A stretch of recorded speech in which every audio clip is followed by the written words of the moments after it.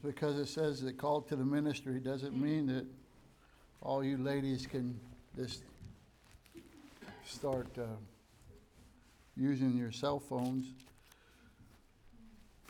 But we are going to talk about the call to the ministry. And the text is up here on the screen if you want to read it out of your Bible. It's in Acts chapter 13.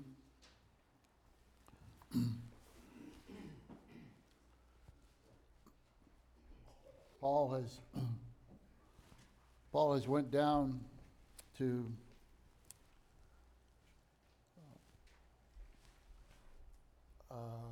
Ephesus. Where did he go? Antioch. That's just age. We'll blame it on. It's really COVID. Everything gets blamed on COVID, so that's probably what it was.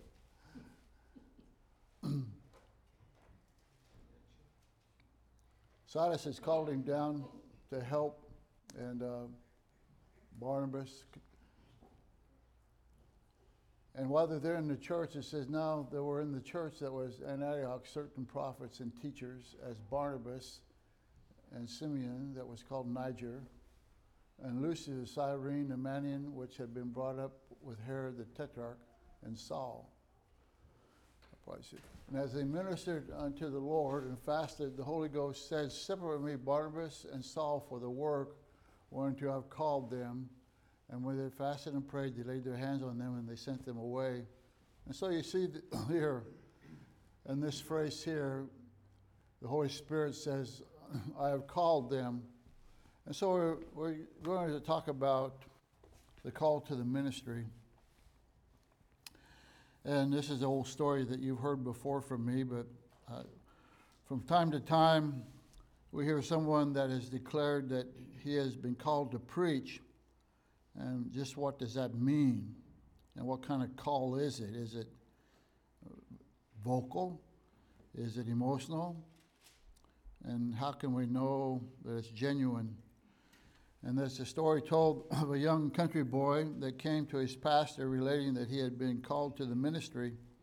Upon questioning of how it came about, the young man told the pastor about seeing the letters PC formed distinctly in the clouds and concluded it would mean nothing else but to preach Christ. The pastor, pondering for a moment, said, No, son, you read it wrong. I'm sure the clouds were saying plow corn. And so, an oft-repeated story here, but the point is, there's got to be much more than just seeing letters in the clouds when it deals with a call to the ministry. And such a study, why would we study this? Because it only applies to men, and it only applies to a few men. And we could think that that it's not necessary for a church as a group. But I think that we need to understand that a church is like a seed bed or an incubator for preachers. That every member plays a part in men being called to the ministry. Not that they call, but they can pray for them. They can encourage them. As a group, they can nurture them. And above all, every member of the church can love their preacher. There should be a sense in which Brother Lambert and Brother Noah George is ours. And they always will be. Even though Brother Lambert pastors his own church, he's still ours. And when he comes here, there should be a sense that he's ours. You know, there's an attachment there. It's almost like one of your kids has graduated and gone on and become gainfully employed, but still they're ours. And there's a sense, I think, that sometimes we don't grasp it. Like I said, that a church ought to be an incubator. It ought to be a seedbed. It ought to be a home for preachers. And that, uh, and that goes beyond just the Bible Institute that the church may have to train preachers. I'm sure that if Noah was here, he would relate to you some of the blessings from different members of the church, like Sister Adams, who always had a heart for Noah. And to realize that they're not alone, that they're not the lone rangers or the lone strangers. And so I think it's really important for a church as a body, a New Testament body of Christ, to sense that they're a part of us, that we're identified with them. And when the laying on of hands took place, it was an identification that Noah was identified with this church. I recently heard of a man who had transferred membership, a missionary, to another church, and had been a member there for 4 or 5 years out of that church, and maybe even longer, maybe 10, 15 years. And then a new pastor came, and this man had actually purchased some property in a city that was a couple hundred miles away from his home church. And because he had a house there that he was letting his son live in, and he had property there, he petitioned his pastor that he would just join down there because it'd be closer to where his property is. And that's between him and the Lord. But it just strikes me as something wrong with that. That when you can just move from the church that sent you out to another church when you don't have any ties there, and except for property.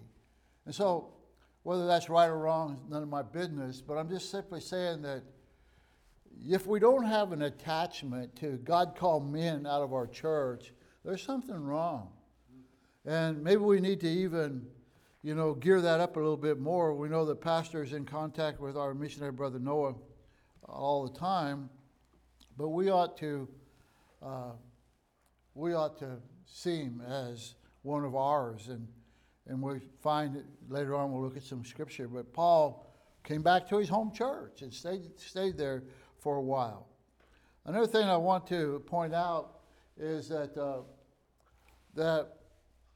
we shouldn't see the call to the ministry, that if a man is called to the ministry, we shouldn't make this division of there's doers and there's pewers. That pewers being those that sit in the pew. No, God has called some for a specific ministry, the doers, but we're all doers. That we all are servants, and each of us have a job to do. Paul pleaded with the Romans, I beseech you, I'm begging you, I'm pleading with you, therefore, brethren, by the mercies of God, because God has been merciful to you, to present your bodies a living sacrifice, wholly acceptable unto the Lord, which is your reasonable service. And then the great passage over there, Ephesians 2, 8, and 9, for by grace you saved through faith, that not yourselves, not of works, lest any man should boast. But it goes on and said, for we are his workmanship, created in Christ Jesus unto good works, which God hath before ordained that we should walk in them. And so this call to the ministry is not for some to do more and some to do less, but we each have a job. And just as he talks about in 1 Corinthians, that we're part of the body of Christ, and one part of the body can't say to another part of the body, I have no need of you. We could say, you're a mouthpiece, or you're an eye, or you're an ear body, part of the body, and I'm just a big toe, and so, I don't amount to anything. But cut off your big toe and see how well you walk. And so we're all necessary.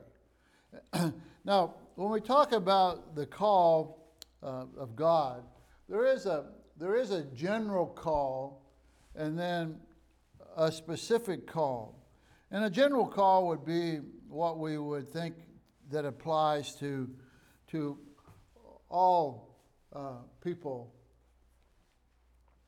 There's a general call to salvation that God calls all mankind.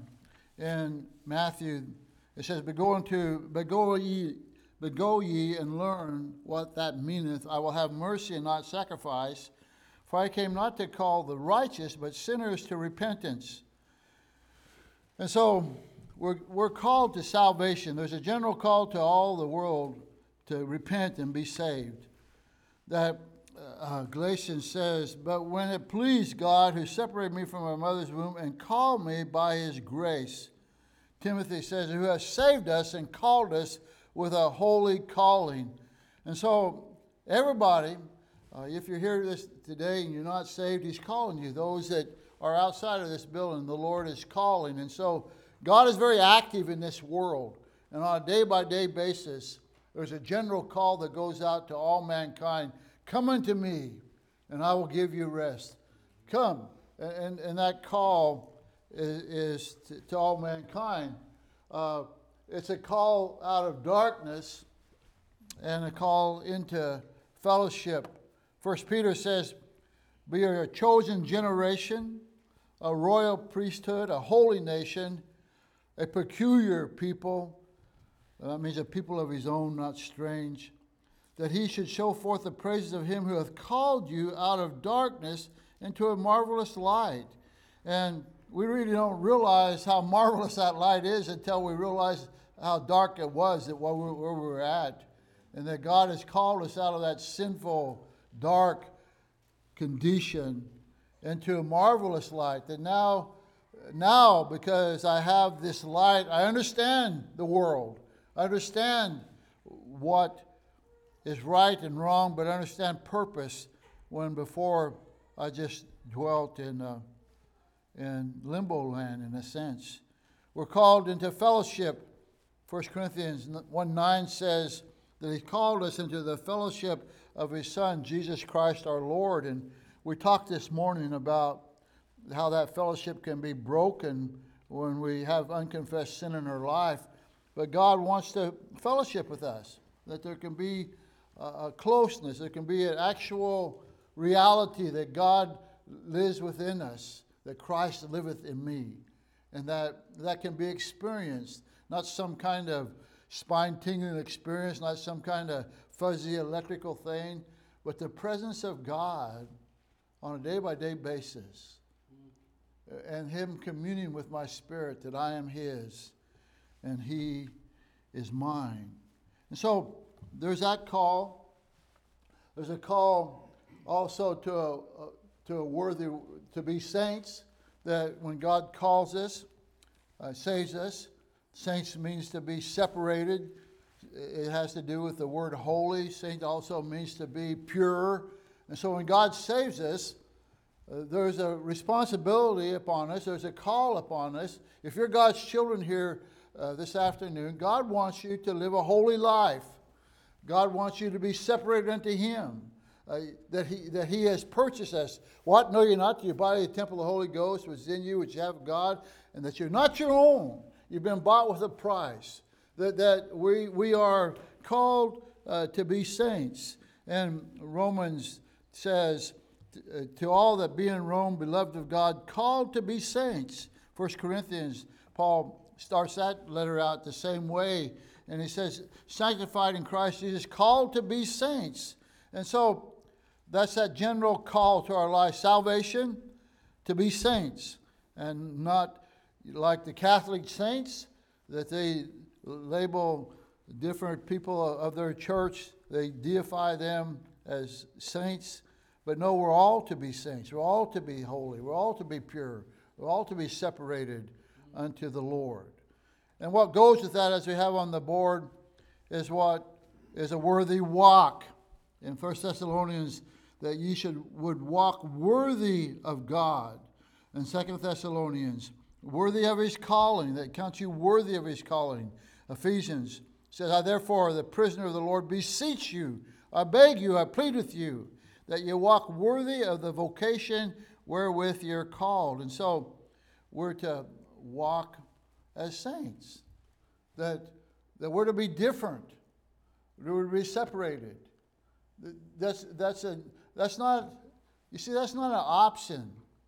Some of these things are looked like as options, but he calls us to save us. And once he saved us, he says, okay, I want you as my child to live like my child should live. I want you to live as a good reflection upon your Heavenly Father, which requires us to live as saints and to live in a holy walk.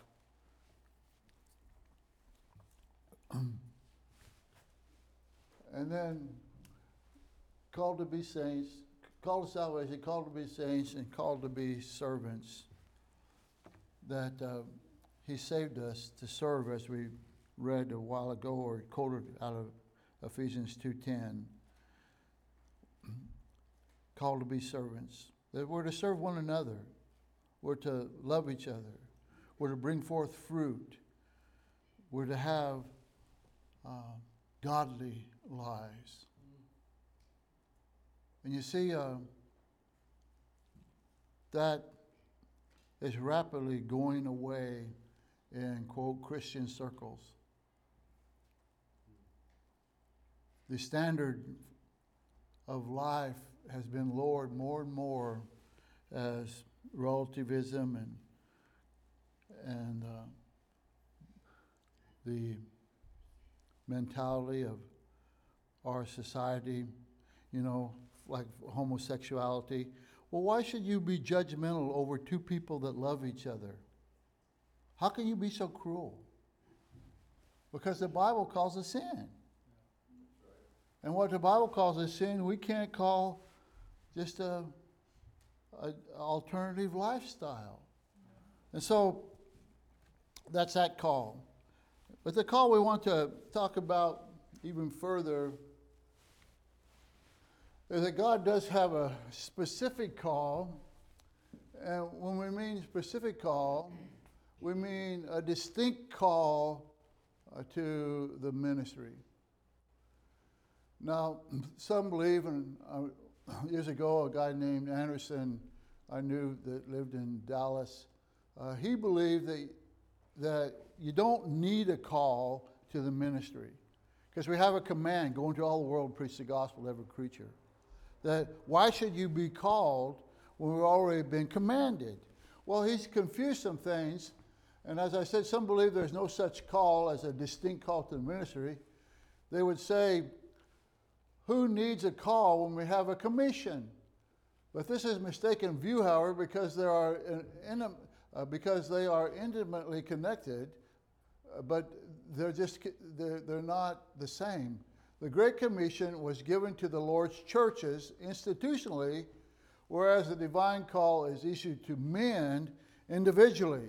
And so because we've been commanded to go into all the world, doesn't mean that we're all going to be specifically called of the Lord for that specific purpose.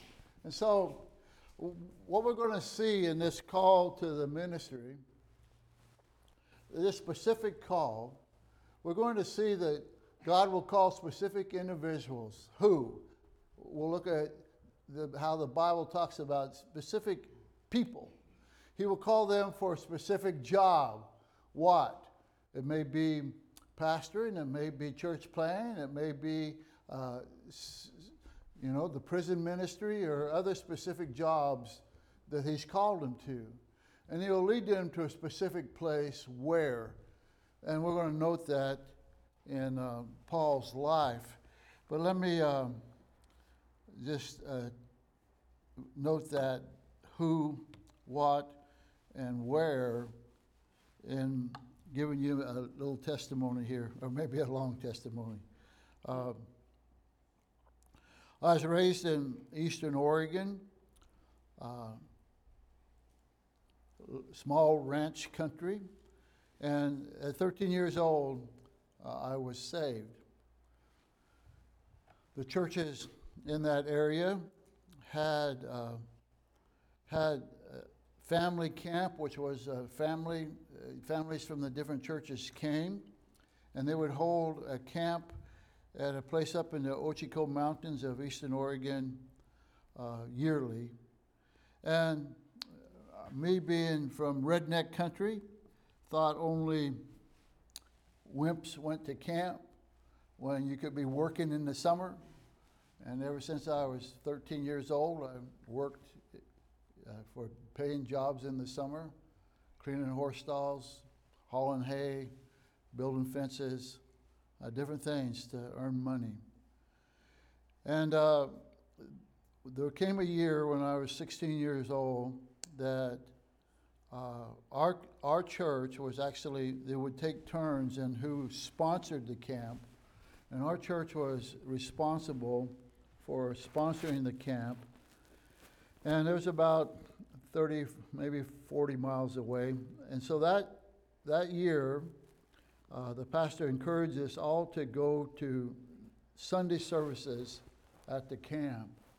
And so my family did.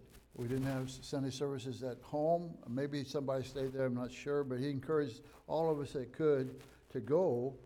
And so we went, and then we went back home for me to get back to work, and my dad starting Monday. But we went, and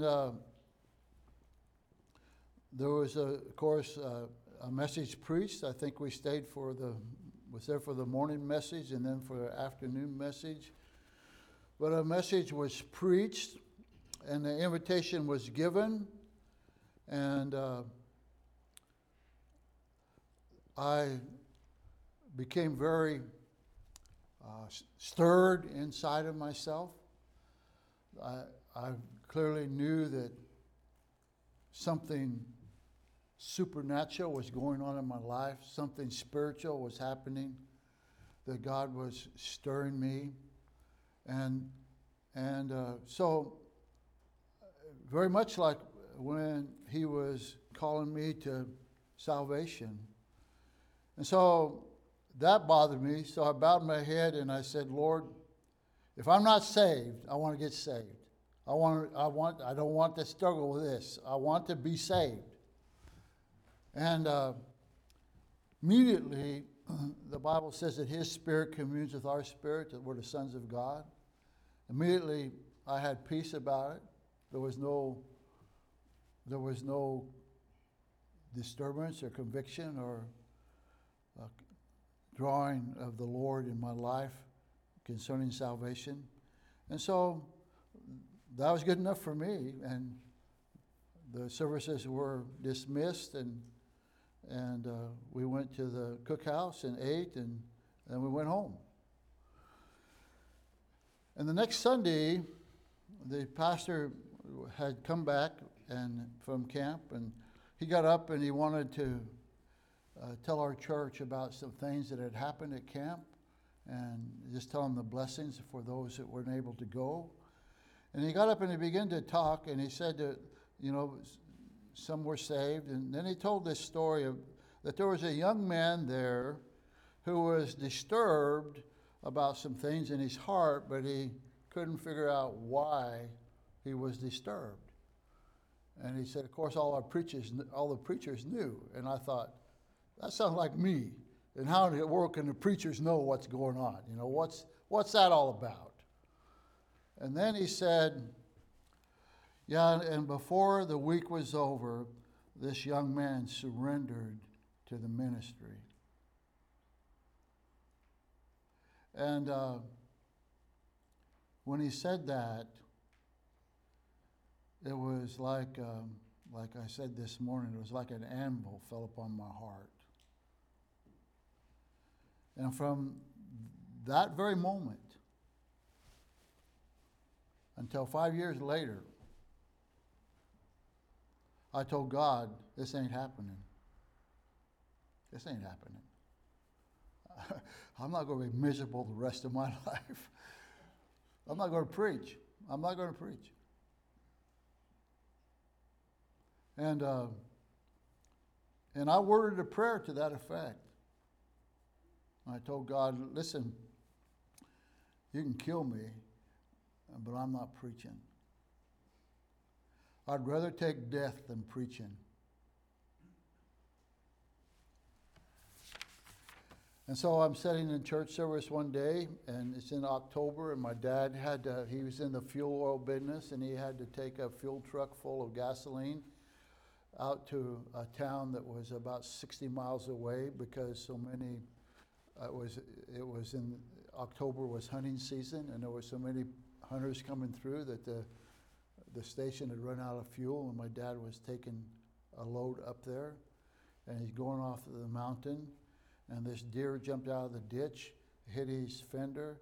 The fender went right into the tire on that side and stopped the tire immediately, and it flipped the truck, and all the gas tanks, all the fuel tanks on the truck were tore off. Going down the road with sparks flying. And he came into church to get us so somebody could drive him to the doctor. My mom was a basket case. Here I am, a 16-year-old, 17-year-old kid driving my dad to the doctor. His skull's all looked like they tried to scalp him. His skull was laid back, and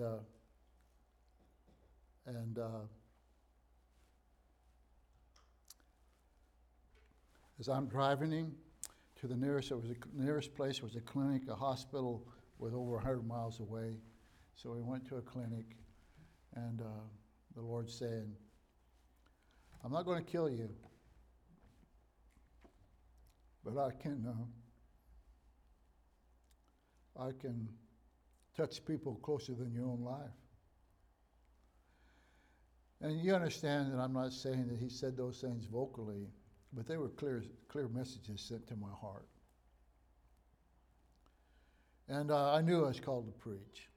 And went off to, made it vocal, told the church, but never intended to follow through.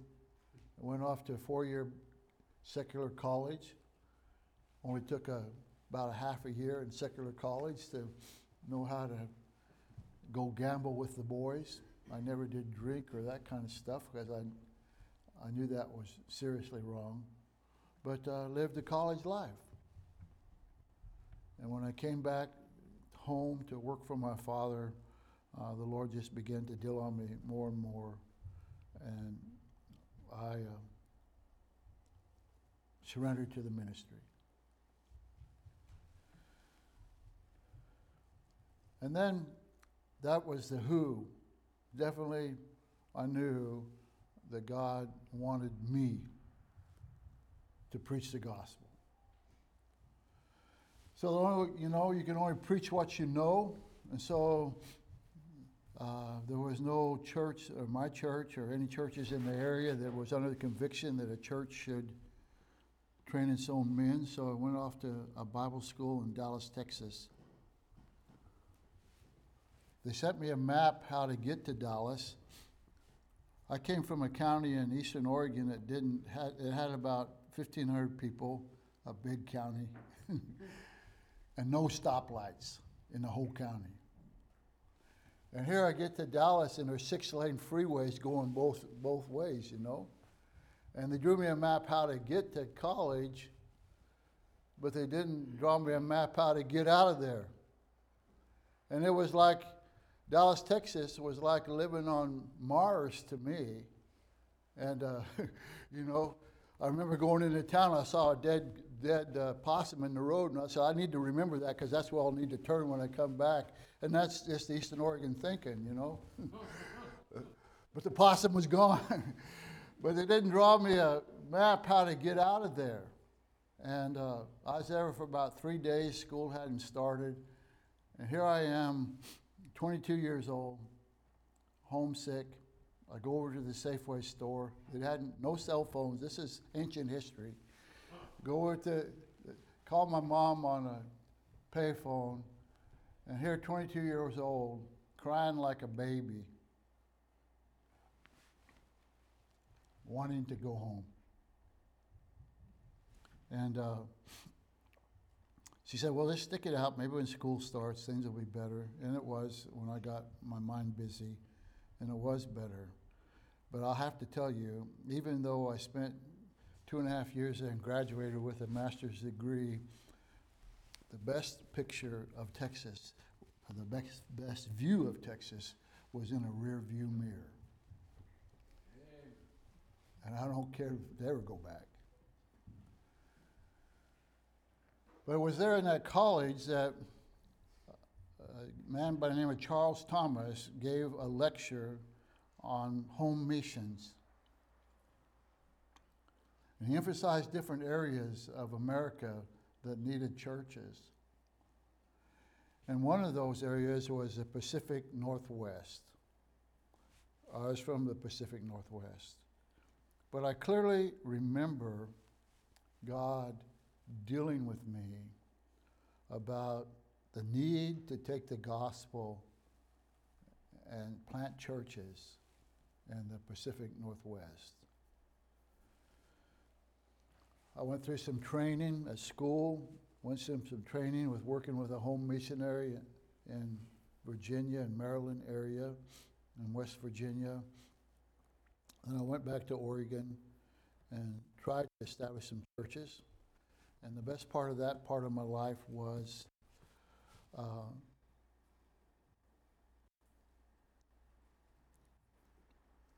met my wife, met the girl that was going to become my wife. And God was working even in all of that. Never did start a church, but the hand of God was in all of that. There was some learning to be done. And then, so that was the why. The what, who was me, the what was to plant churches and to pastor as church planters. And then there came a call on the phone nearly 30 years ago that a friend of mine who was out of the same church that I was out of when I went to Oregon and Pacific Northwest in Washington, he called from North Pole, Alaska, and he said that he'd been there for about 5 years. They're building a building, this one is over here, and they're about ready to have their first service in there, and they wanted to have a revival meeting when they had that service, and that he wanted me to come and preach the revival meeting. And so I said, sure, I love to preach. Not very much I wasn't burning up things in Vancouver, Washington. I had knocked doors. One time this family came, and I think there was about a family of 4 or 5 in it, parents and 3 kids, and they come back on Sunday night. They come Sunday morning and Sunday night. And I thought, man, there might be something here, because it was just me and Susie and maybe another family. And the next Sunday they didn't come. And so I thought, well, maybe I should look them up, because they gave me their address. I went to look them up and see what was going on, see if I could talk to them further, because they did come twice, Sunday morning and Sunday night. And I knocked on the door, and they pulled up the shade and looked out the window and saw it was me, and wouldn't even open the door. And so that was the way it was. And at that time there was I'm making this a long story, aren't I? I'll preach fast after this. And so I got discouraged, and there was a missionary out of Rogers Baptist Church that was going to Africa, and he was looking for a young man to go with him. And I looked at Susie and I said, I think we're going to Africa, because any place was better than Vancouver, Washington. And the Lord wasn't in that. But I came up here and was holding the meeting and preaching for this church that was going to be organized in June. And about Thursday of the week, started on Sunday, preached through Thursday, the missionary that was here, he's like he's got ants in his pants. He's just all nervous. And so he said, we got to talk. I said, okay. He said, get in the car. So we got in the car and drove down the road. And he said, this church is going to organize in June, and I feel like that the Lord wants me to go and plant some other churches, some other places. And I've been praying that who should, come and take over, because I don't want to just leave with them without a pastor. And he said, every time I pray, your name comes up. And I thought, man, what is a Baptist preacher doing smoking dope? Everybody knows it's cold in Alaska. I have no friends in Alaska. I have no family in Alaska. And Alaska is about the last place I ever want to go. So I was pretty sure that he wasn't talking to the same God that I was talking to. Friday night came, and I felt like there was a message that I should preach to the church, not a salvation message, but a message just to the mission that was going to become a church, and I had it all ready. But I had no peace about it, and none of you are preachers here, but except a few, Brother Girth, and I just felt like maybe the Lord wants me to preach a salvation message. And so I'd been studying John chapter 4, and I knew I could preach from John chapter 4 without any notes.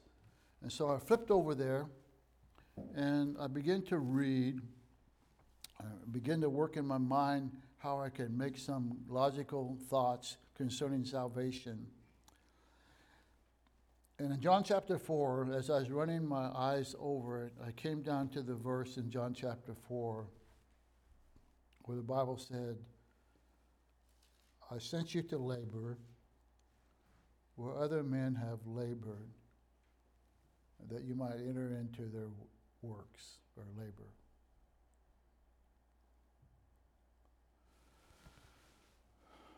And, it's kind of like training a mule. This guy had a mule that he couldn't get to do what he wanted to, and so his neighbor said, I'll take care of him for you. And so he brought him over to his neighbor, and he had the mule out there in the pen, and the mule was not doing what he's supposed to do, and the guy reached over at the fence, and he had a 2x4, and he whacked the mule right in the head and knocked him down to his knees with the 2x4. And he said, what are you doing? What are you doing? And he tried to kill my mule, and he said, no, I'm just getting his attention. Well, the Lord got my attention. And that very moment, right in the middle of that meeting, I was called to a where? To North Pole, Alaska. And this has been my home. And to be in God's, right in the center of God's will is the very best place you can live your life. And I've been blessed. I've been greatly blessed. Not only is Alaska the best state in the Union, but I've been blessed with many people who've been my friends and see the Lord work in men's lives, see souls saved. And so Paul, when we read about Paul, we find that Paul maintains that there is a specific call to a who. In 1 Timothy 1 and 12, Paul, in writing to Timothy and encouraging Timothy, this young preacher that had, great thoughts of heart at times, Paul said, and I thank Christ Jesus our Lord, who hath enabled me, for he counted me faithful, putting me into the ministry. That coming to Alaska, driving the Alcan, being the first pastor of a church, this church as it was organized, the problems, the first year, serious problems. This verse, is true. That God enables his men that he calls. And it's God that puts men into the ministry. If you go over to the 26th chapter of Acts, Paul is speaking to King Agrippa. In 26 and verse 13, he said, "At midday, O king, I saw in the way a light from heaven above, the brightness of the sun shine round about me, and them which journeyed with me. And when we were all fallen to the earth, I heard a voice saying unto me in the Hebrew, Saul, Saul, why persecutest thou me? Is it hard for thee to kick against the pricks? And I said, Who art thou, Lord? And he said, I'm Jesus whom thou persecutest. But rise and stand upon thy feet, for I have appeared unto thee for this purpose." And so Paul's conversion and his call is here, to make thee a minister and a witness both of these things which thou hast seen and of those things which I will appear unto thee, delivering thee from the people and from Gentiles, unto whom now I send thee, to open their eyes, to turn them from darkness to light, and from the power of Satan unto God, that they may receive the forgiveness of sins and inheritance among them which are sanctified by faith that is in me. Whereupon, O King Agrippa, I was not disobedient unto the heavenly vision. And so Paul testifies to the fact that he was called. And then, as a church,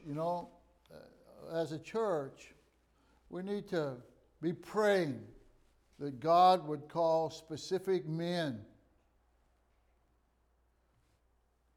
Therefore said he unto them, the harvest truly is great, but the laborers are few. Pray ye therefore the Lord of the harvest that he would send forth laborers into his harvest. This church needs to be a seedbed for preachers. And we need a call that God would call men. And Paul had a specific calling upon his life.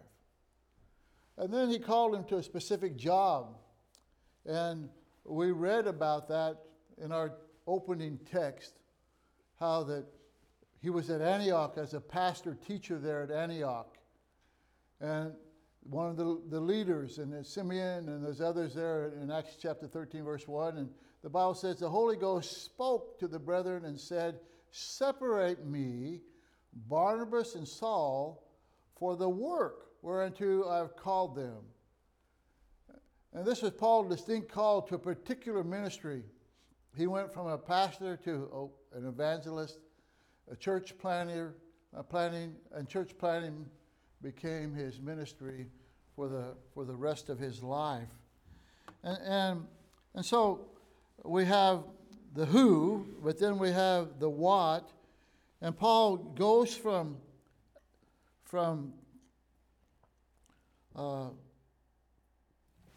here being called from Antioch to, I have a hard time remembering Antioch today, to Antioch to establish churches for the Lord.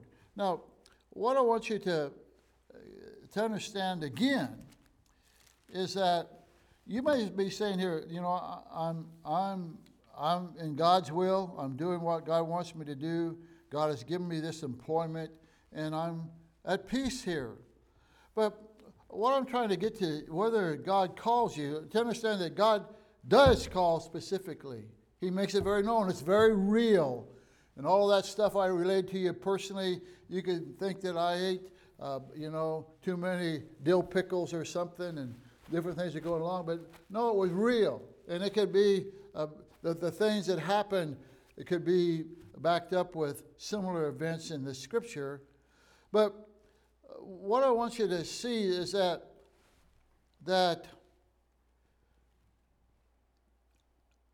Platte Grove Baptist Church, that we are connected to the Lord working and calling specific people. In Acts chapter 13, he says, separate me, Barnabas and Saul, for the work I called him. He's speaking to the church at Antioch, that they're a part of this. And then if you go over to Acts chapter 14 and verse 27, when they were come and gathered the church, he had been on his first missionary journey, come and gather the church, they rehearsed all that God had done with them, and how he had opened the door unto the Gentiles, and there they abode a long time with the disciples. It doesn't tell us the emotions that are going on here, but it does tell us that the fact that they just didn't drift in there and not say anything, but they were saying, hey, listen what God has done. Listen, you separated me and Barnabas. You sent us out. Now, let me tell you what God has done. We heard this morning, and I didn't share it with you, but that Noah has the green light to start services up again, and he did. And those Syrian believers and others that are there, even the non-believers, were saying how much they missed Noah, how much they missed the services, how glad they have to do it again. Noah was able to do an eye clinic. And those are all things that we need to rejoice in, that he's not, or he shouldn't be, just out there on his own, that he's part of us. And so when they come back here, he rehearses with the church, and then he abode a long time with them. He stayed there with the church. He was one of them. That this call to the ministry, again, I know that we're body of Christ, and that's different between the family of God. But there ought to be, as I started this out, there ought to be an emotional attachment to Ron Lambert. There ought to be an emotional attachment to Noah George, that he is part of us, and that we should be proud of him, and not in an ungodly way. Proud that God would use him. And we ought to long for God to call men to the ministry. And then you'll see in chapter 15, in verse 36, and some days after, Paul said unto Barnabas, let us go again and visit our brethren in every city where we have preached the word of the Lord, and see how they do.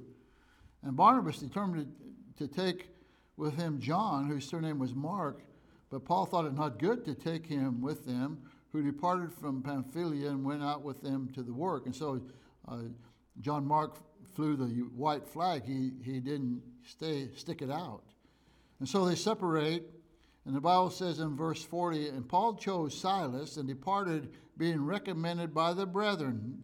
The church had to okay them. The church had to recommend them. The church was connected at the hip with him. And he went through Syria and Cilicia, confirming the churches. And so we see a specific call to a person, a specific job, a church planter, and then there's going to be a specific place. In Acts chapter 13, it said, and having been sent forth by the Holy Ghost, departed into Seleucia. That there's going to be a place to serve. Now let me just chase a little rabbit here. Sometimes men are called to preach. They're said they're called to pastor, or they're said they're called to be a missionary. But then they run around trying to force open a place. Or may even get mad and leave a church, and they go and they say, God's leading me to start another church. When he may be, may not be. We can't create our own place. That when God calls a man, he has a place for that man. He will. And I know that our prison ministry and Pioneer Home Ministry kind of been put on hold because of this crazy COVID, but God has a place. And then when he gets to Acts 16, when he's going to go out again, now when they had gone through Phrygia and the region of Galatia and were forbidden of the Holy Ghost to preach the word in Asia, after they were come to Mysia, they essayed to go into Bithynia, but the Spirit suffered them not. And they, passing by Mysia, came down to Troas, and a vision appeared to Paul, and there stood a man of Macedonia and prayed, saying, Come over into Macedonia and help us. And after he had seen the vision, immediately we endeavored to go into Macedonia, assuredly gathering that the Lord had called us for to preach the gospel to them. And it's interesting here that there was a man saying, Come over to help us. And when they got over there, there was a woman, Lydia, that they dealt with. But God called them to a specific area. And so Paul and his team were forbidden by the Holy Ghost to preach the word in Asia, Mysia, and Bithynia. These were all places, every one of these places needed the word of God. But the Lord directed Paul through a dream in the night. Verse 10, Luke records they assuredly gathered, understanding that the Lord had called them for us to preach the gospel unto them. And so we know that over a period of time, the where changes. Paul established a church in Corinth. He established one, in Berea. He moves from Philippi and different places. His churches are started, but it's distinctly led by the Spirit of God. When you have a young preacher that's trying to find a place to light, what he needs to do is just sit still and be trained. And then God will open a door for him. And it was kind of interesting with Brother Lambert, He come to me one day and he's anxious to do something. He's wanting to do something. And that's good. That's not bad. If you have a young preacher, when I say young preacher, I don't mean, let me not even use that term, because I have a real knee-jerk reaction between preacher boys and preachers. Every preacher is a preacher. They're called by God. And there's no preacher boys. They're preachers. And so Brother Lambert was younger than me, but not necessarily less wise than me. But he said, I want to go to Galena. God's calling me to Galena. He's just been to Galena. He said, God's calling me to Galena. I said, well, okay. Why don't you fly up there first and just kind of look it over? Spend a week up there. He flew up there, and he was 2 days. He wasn't a week. He was 2 days, and they called me and said, God didn't call me to Galena. Well, it was a learning curve, okay? And then he stayed here, and Noah gets saved.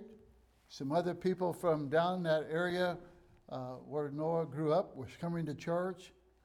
And Ron goes down there, and one thing, the Lord leads to another thing. And now he's pastoring a church in the Kenai Peninsula down there in Ninilchik. And my grandsons and granddaughters and my daughter and my son-in-law attend there. And so he calls to a specific place, and that can change. Who, what, and where. Divine call embraces all three aspects of who, what, and where. First comes the call to preach, which never changes. For the gifts and the callings of God are without repentance. I knew a guy when I was going to Rogers Baptist Church. He was assistant pastor. He filled in when Brother Thomas was gone. He went and pastored a church in East Texas. He was a guy who pushed, and these were old East Texans that had been there for a long time, and they let him push, and they did what they wanted to do. But anyway, he got frustrated, and he went back. He had graduated from college with a teaching degree, so he went back and taught public school. Well, the gifts and the callings of God are without repentance. And if God calls you to preach, He never changes that. You may do something that disqualifies you, but he never changes his mind. He never repents of it. And that's usually followed by some preparation and some training, and then using you and the Lord opening the door and you being used in a specific place. So what's this all about? Well, I think that Josh should surrender and Ron should surrender. Caleb should surrender. Jordan should surrender. Jock should get his act together. Mike should step up to the bat. Doug's not too old. Chris got a little more hair. He's letting it grow out. But it doesn't matter what I think. But God does call men. And we as a church ought to pray about that. And realize that we all play a role. Some of the greatest blessings in my life in developing a preacher was not the Bible school education I got, which I needed.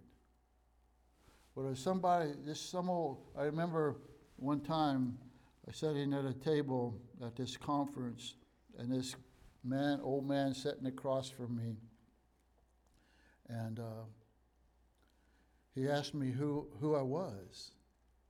And I told him my name. His name was Foster, I remember that. And he looked at me and he said, I pray for you every Monday morning. Sometimes just a church member coming along, a young preacher, and saying, we're for you, we're praying for you.